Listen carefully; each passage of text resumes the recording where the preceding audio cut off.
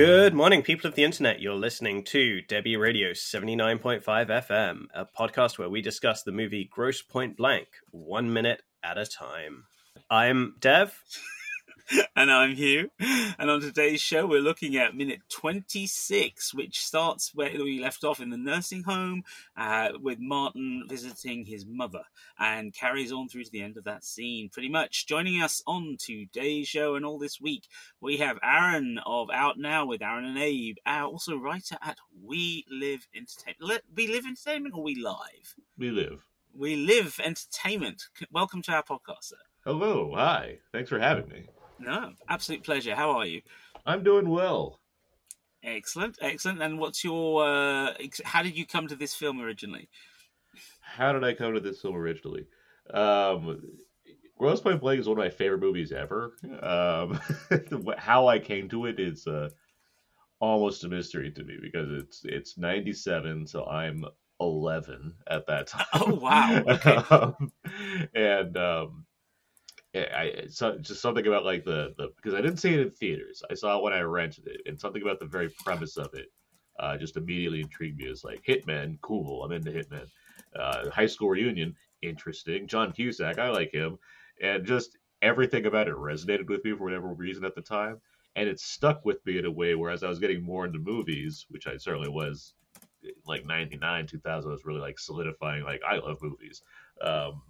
That's one where the blend of it being like a cool Hitman movie of the 90s, post Pulp Fiction, combined with being like just a sharp screenplay that has things going on that are more than just like the Hitman aspect of it, but like Cusack's own sensibilities and whatnot.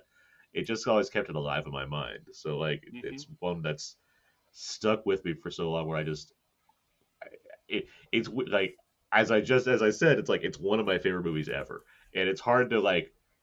It's hard to like explain why that is for like a movie like that, because you put it in such an esteem where it's like I just love it. Like I can break down every piece of this thing and tell you why I like this, that, and the other. But in terms of like why of all movies, 1997's Grosse Pointe Blank is like, this is one of the top 5 things of all time. Like that's it's like it's just there. And I think that's kind of partly why I was wanting to do this podcast, because I feel exactly the same way. And I think there's quite a few of us that, I mean, I think you and I were born the same year. We were at the same point in time when this movie came out, and we have a very similar experience where we are introduced to this film so early that we don't necessarily have the same kind of critical analysis when we're first watching the movie. We just love the movie. And like you missed it in cinema, a little bit too young to go and actually see it in the cinema, but was a regular at the video rental store, getting the VHS and picked it up and loved it. And I think for me, like this entire Movies by Minute series is just an exercise in me trying to more deeply understand why I love this movie. So I'm psyched that you're on this journey with me. I'm just happy to talk about this movie. Like I've talked about Grosse Pointe like plenty of times at this point. So like now I'm doing like a minute by minute break. Is like cool. I'm into that. Let me listen to that podcast. And yes, I would. But like I guess we have a mutual friend, Jake Cluett, who immediately recommended me when he saw this as a Grosse Pointe Blank podcast, because he knows me well enough. It's like, of course I would want to do this. I don't even request a time to do like what part of the movie. I'm like, whatever, just get me on the podcast. Like that sounds good to me. So. And as a result, you've ended up with 5 of probably the most depressing minutes of the movie to enjoy. Well, yeah. I mean, there is that thing. Depression is definitely both a thing and a theme in this film. But what I just wanted to ask you, before we carry on, given both of you came to it through VHS, just thinking back to the way things worked in the VHS era, would you say that there was a more, however much you love cinema and the experience of being in the theatre, would you agree that when you have access to something like VHS as early as some of us did, that it made things fit slightly more personal when you found the film that you love, because it's at home and you're not sharing the experience with anyone else. It's you and the screen. It's a good question. The blunt answer is no, and I'll say why. I'm a huge physical media collector. In the room that I'm not in right now, I have like thousands of movies, and it's the kind of thing where what you're describing to me sounds a lot like, nostalgic joy. Like there's something there where that like comes from because you started this relationship with a piece of media from like having a videotape of it or whatnot, that there's something that just feels a bit more tangible or what have you, that's that's like different than like streaming something these days. And it's like you can't like form that same kind of bond. Like I grew up watching like Batman on VHS over and over again, to the point where like not only do you know Batman, but I know like the Diet Coke commercial that came on the VHS before Batman even started. It's like that kind of thing where there's something that I can treasure as far as that's a great memory for me, as far as why, like, part of why I have a certain relationship with Batman. But in terms of, do I like that movie more because I had it start that way? I'm not that person necessarily. Sure. Okay. There's a lot of movies like that especially in my generation with 90s kids who similarly, I think, had VHS tapes or what have you, where, and I talk about this on the podcast plenty, but like movies like Hook that have this kind of generational love, I just don't have it because for one, I think Hook is terrible, but also I just like that's never been how my mind has kind of functioned. Okay. I'm certainly not against it. I'm happy for anyone to enjoy things because they want to enjoy them. That's great. Sure. If you have a relationship like that because of whatever kind of callbacks you want to make for it, completely there with you. I enjoy that. Like that's not specifically me, but I completely understand the question you're asking. Sure. I mean, because it's just one of those things where I can remember the first time, because I'm old. I'm born in 1971, and I can remember in the 1970s, it was, if you were very fortunate to be near a shop that would rent you reels of the film to project on someone's camera at home or at school or in the local hall, you had the ability to see a film again. But if not, it was TV or cinema, and in both cases it was one and done, unless maybe there was a repeat on, or you could persuade your parents to let you go back to the cinema a second time to see the same thing.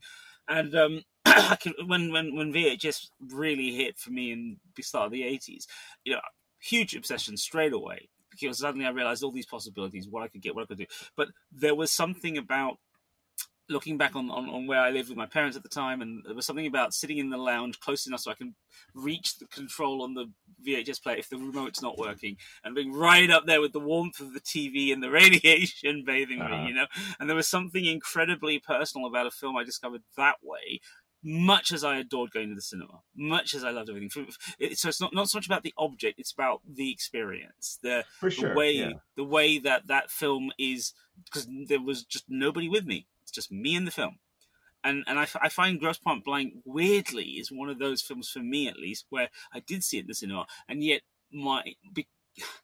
the impact was there, but it's watching it at home that really kind of cemented its place for me, and I can't explain why. I really can't. I think the specialness of being sat in front of the TV was gone for Aaron and myself by the time we came around, because the TV was just ever present. It was just there, right? Whether it was VHS or watching on TV, it wasn't a special thing. Cinema still was a special thing. And so I think the discovery through cinema was generally special, but watching something on VHS was a little bit more mundane and on demand as well, right? You know, we had the video rental store around the corner. It was fairly affordable, especially compared to going to the cinema. And, I'm sure Aaron was the same, but like I was renting at least one video, if not several, every week. Like just to watch different often renting the same thing over and over again, to the point where it would have been cheaper just to buy the bloody thing in the first place. Yeah. And I agree. I think that's certainly an aspect of it, and like because I owned several VHS tapes, but it's like I can't think of any of them that are like any of my favorite. We got to be beyond T2, obviously. But for the most part, like I have certain movies that I've certainly watched plenty of times that I know on VHS, but I would say like those are the ones that are like still rank high in my all-time favorites. Grosse Pointe Blank I never even owned on VHS. Just saw it eventually, and then I once it's 97, so like DVDs are coming in like 4 years from now on a more Yeah. regular basis. Yeah. So I had that for sure, obviously, and then the Blu-ray came out, which is terrible, and they need to release a new one, but whatever. Yeah. But True. I have it, so. And I think a lot of that, like the experience you're talking about, Hugh, maybe DVD for us because of those extra features, and especially as cinephiles, right? You get so much more opportunity to relate to the movie, to be invested in the movie through those features that you couldn't get anywhere else, and that made a huge difference. Yeah, that makes sense. Yeah, I think you're right. I think very much clear generational thing, definitely, without a doubt. Even though I was renting as much as you guys were in the 80s, it was definitely a different sense of not just ownership of the moment, but also the sense of discovery as well, because you suddenly had access to things you couldn't get any other way. And I mean, I'll never forget early 90s when one of my friends who'd gone to Baltimore for university, and he came back for the summer holidays, and he was like, "You got to see this, man! You got to see this!" And he pulls out a NTSC official VHS release of Reservoir Dogs. And he's like, "You got to see this," and I'm like, "Okay, let's do this. We go down into the basement, into the TV room that his parents have, and we put this in, and we just sit there, and it's just." It takes you. It's as you say. It stops being special later on because everyone does that. Everyone's got a VHS player. Everyone's in there. Somebody walks in while you're doing it, and I'll get out of here. I'm trying to watch a movie. Blah blah blah. Whereas we didn't have. We had a bit more. Sometimes we had a bit more freedom to do that sort of thing, I think. But yeah, to take us back to Grosse Pointe Blank. I mean, this is where the scene that we're in. We are in an old people's home, so I guess the conversation about age is appropriate. I was about to ask: Is this podcast usually rely on elaborate ways for Dev to say that you're old? Is that?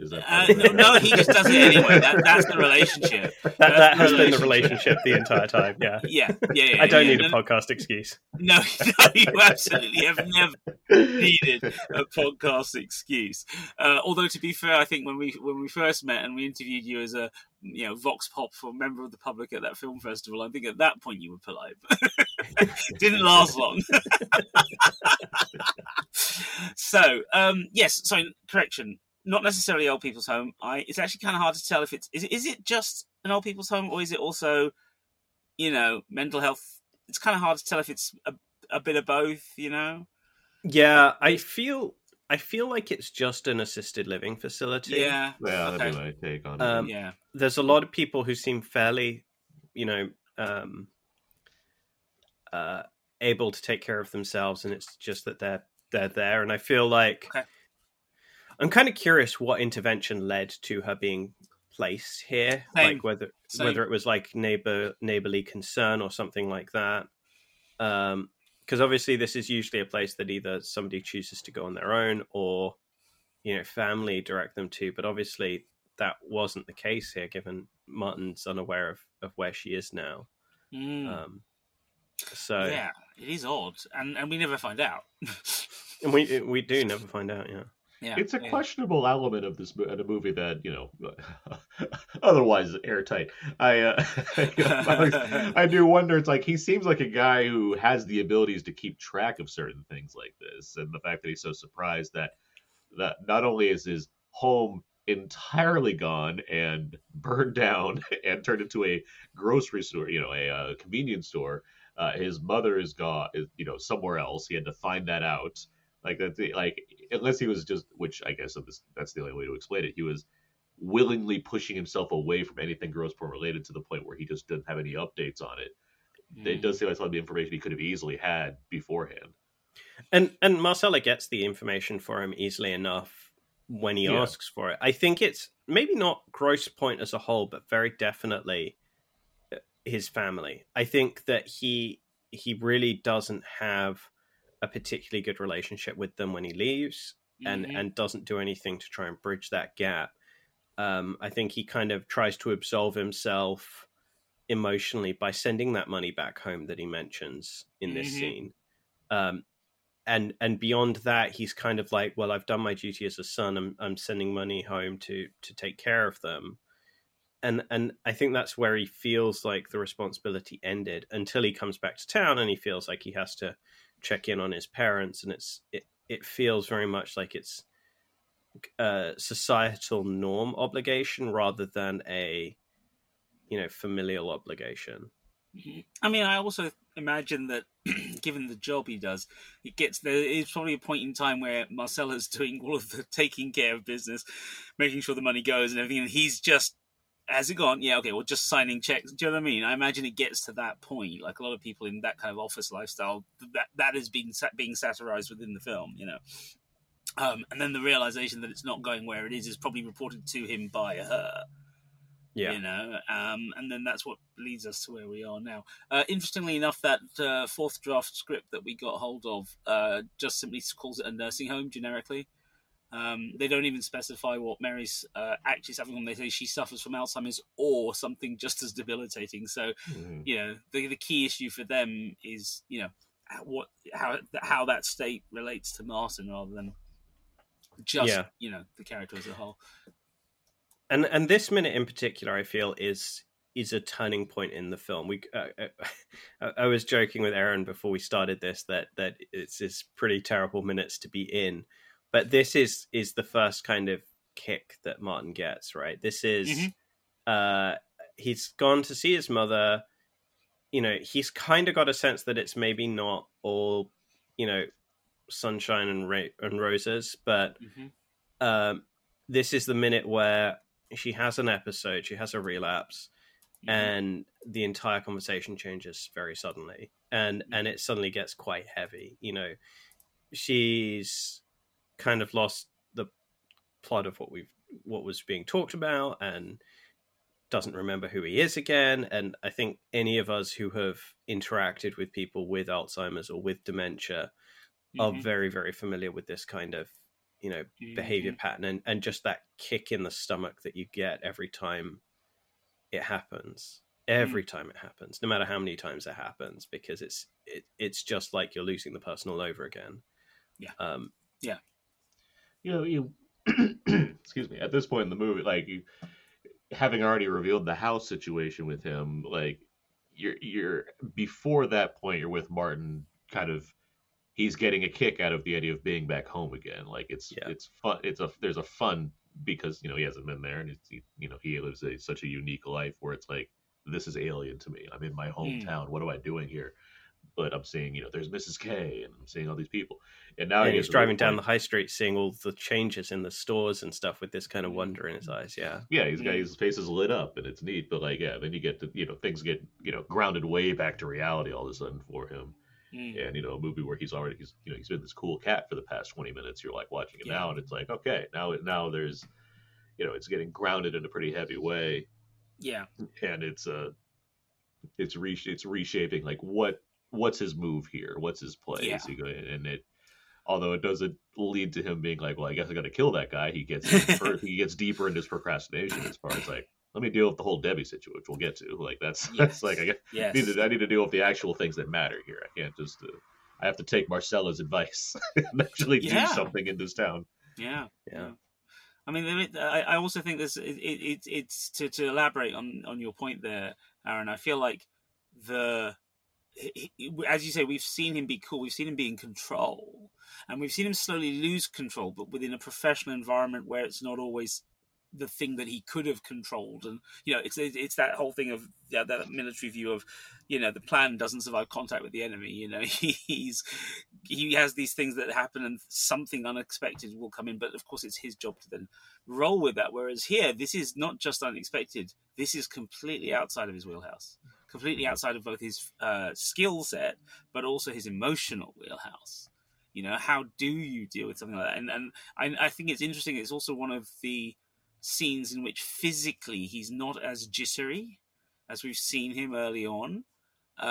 He's very, yes, he is finding things to do with his hands, but there are points where he is quite still and just taking things in a kind of almost wide-eyed sense of it's not just maybe disbelief, I'm not sure, but I find that interesting. I think if there's one thing that's interesting about this film for me in many ways, going back to it this time, is seeing the the very, very finely graded tones of the way that Cusack performs. Even though there's all the tics and sort of styles and moments that we associate with him over the years, especially verbally, stuff like this is kind of, this is him going way above and beyond what the needs of this sort of film. Yeah, the bit where he asks about what happened to the money in the house, and she starts describing it to him, and he already knows the story before she even starts gets out more than a sentence, and he takes his hand, he just rubs both of his eyes with 2 fingers. It's just, like there's just moments like that of him registering things in a way where it's like it's taking him out of his routine and into a different, more personal place that he wasn't necessarily expecting. Yeah, and I'm not sure he wanted to go back to either. Discomfort is definitely clear. It is what he's doing. He also doesn't want. I would wager he doesn't want to admit to Dr. Oatman that you were right. Yeah. Oh, yeah. True. That's absolutely not something he wants to do. Yeah, fair point. Oh, yeah. Wow. So as we roll through the minute, we move from the conversation with her where she knows who he is, and as you say, she tells him some of the backstory again, some of which we suspect he already knows via Marcella, and it's very much the mood, despite the golden light from the window outside. This is a slightly darker side of the room. You feel like in addition to the emotional side, there's a gathering gloom, if you like, a little bit. And then the movement of her to the wheelchair I find quite interesting, because it just emphasizes and reinforces her the state she is now in, and the fact that he can do nothing. Yeah. He is completely devoid of any ability to aid her. And that's really quite heartbreaking, looking back on it that way. I certainly didn't feel that way when I was younger. I just took it as this is what it is. But yeah, I know better now. The next scene we'll talk about in another minute. That left the stronger impact on me when I was younger watching this. Now when I see this, it's the helplessness that really gets to you, where he has no option here. Like, even if he can't just give money, that's not going to do anything at this point. There's nothing else here, and he's lost that time, which he's gonna, he's obviously reckoning with that by being here in general and dealing with Debbie and everything. But that's another aspect of his life where, because he made choices, there's a life that he's not living now, and that's something he can't get back in any way, which makes it, as I've gotten older, makes it very depressing to think about. What the other version of that would have been if he didn't do certain things. I suppose I ought to really keep this thought for another episode, but I'm going to broach it here because I think it's something that, as we go through the film, we can actually address properly. But just very, very briefly, it has just struck me that depression, that reality, that helplessness is one of the reasons we have such a resurgence in hitmen, coming back out of domesticity in movies now. Leaving aside the fact that 8711 are, absolutely have found a formula that they can crash out every couple of years, whether it's a John Wick or a Nobody or what have you. But the popularity of those films, I can. We've said on previous episodes with other guests that this is not really a film it could be remade, but whether it would work is in the way that it does is a whole other question. But I can see that thematically this idea could work quite well now. I imagine there's a lot of people who are that bit older now and would associate with the catharsis that will come later on in the film. But I mean, there's a romanticism to the assassin world that's always that's honestly always been since the 60s, with like La Samurai, Melville, and you go to Tokyo Drifter. Oh, so good. Brandon to Kill. Like there's a way that they depict the lifestyle, which is, if anything, exactly the opposite of what an actual assassin would be. But putting that onto film, yes, that's all. That there's a way to do that. That certainly you can attack a lot of different themes through this kind of person that is, it's sexy to watch on camera, but it also allows any writer, director, actor, what have you, to dig into other ideas through that. And yeah, we got away from that for a while because I think the post Tarantino world after Pulp Fiction and Reservoir Dogs, like that, it made it such a ubiquitous thing where like everybody was like, yeah, this is a great idea. This is a great way to like cash in on something that's cool right now, but also we can, do our own thing with it. That went away for a while because, hey, there's other things that became more popular. But yeah, things work in cycles, and John Wick, among other things, happens, and here we are again, like dealing with more, Nobody is another, like, I feel like very akin to this kind of thing, where like that movie's more like midlife crisis, where this is more, I don't know, the 30-something realization. The 20-30s angst. Like having a home, having literally a homecoming. But regardless, like it has been neat to see like hitman comedy kind of stuff, or dark comedies with hitmen as assassin characters. That's back in the scheme of things again. I loved Fincher's The Killer, for example, just recently, because I think he, again, it's less about like the hitman aspect of it and more about like the existential nature of what this man is doing and where he exists in society and whatnot. Like there's just ways to play with it that I feel like filmmakers love exploring. Absolutely. Right. So, Dev. Do we want to just quickly talk about the song that starts up at the end of this minute, or should we save that for tomorrow's minute? What is it? Because I was trying to find it too. Because again, I was trying to do the work. I couldn't find the name of the song. I also could not find this. It sounds like it's The Clash to me, but I figure it's like, is it just Strummer like doing part of the music for the movie? Like it could be. Right. I think in that case, should we leave it for the next episode? Because I know I have somewhere a couple of articles I picked up in the research looking at Strummer. So let's pick that up. Let's hold it. Okay. Fair enough. Well, then I will say about this minute. Then I do love because it comes back later. I love the line, "You're a handsome devil. What's your name?" That's a great little bit of business right there that Mark picks up on later on. Yeah. Just heartbreaking and brilliant and clever all at the same time, and delivered beautifully. Mm-hmm. And I think probably it feels like something he probably heard as a kid growing up as well from her. Yeah, like it's one of those phrases that she's just always said. Mm-hmm. Yeah, I mean, there's a thing in the script about when she, earlier in the previous minutes where she's talking about his dad, and she refers to him as they broke the mold when they made him. So I can imagine her saying that to the dad, saying, who's a handsome devil, and as you say, something he hears, and now of course it's him, and the weirdness of all of that. Oh dear, but yeah, as you say, good bit of business in the writing there. Okie dokie.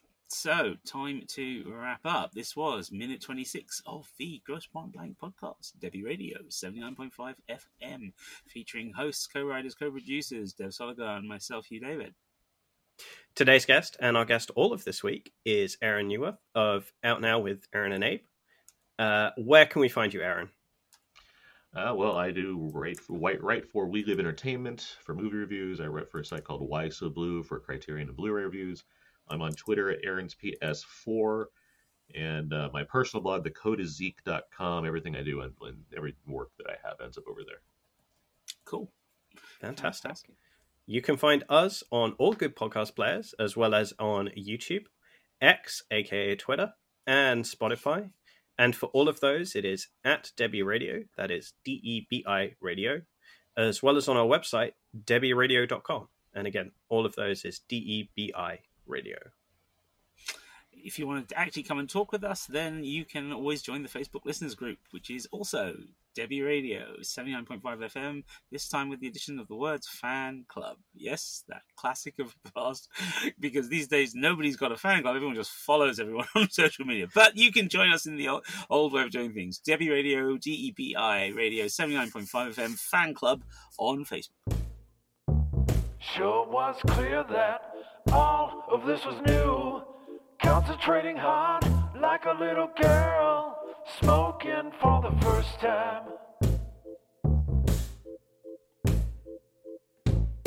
It wasn't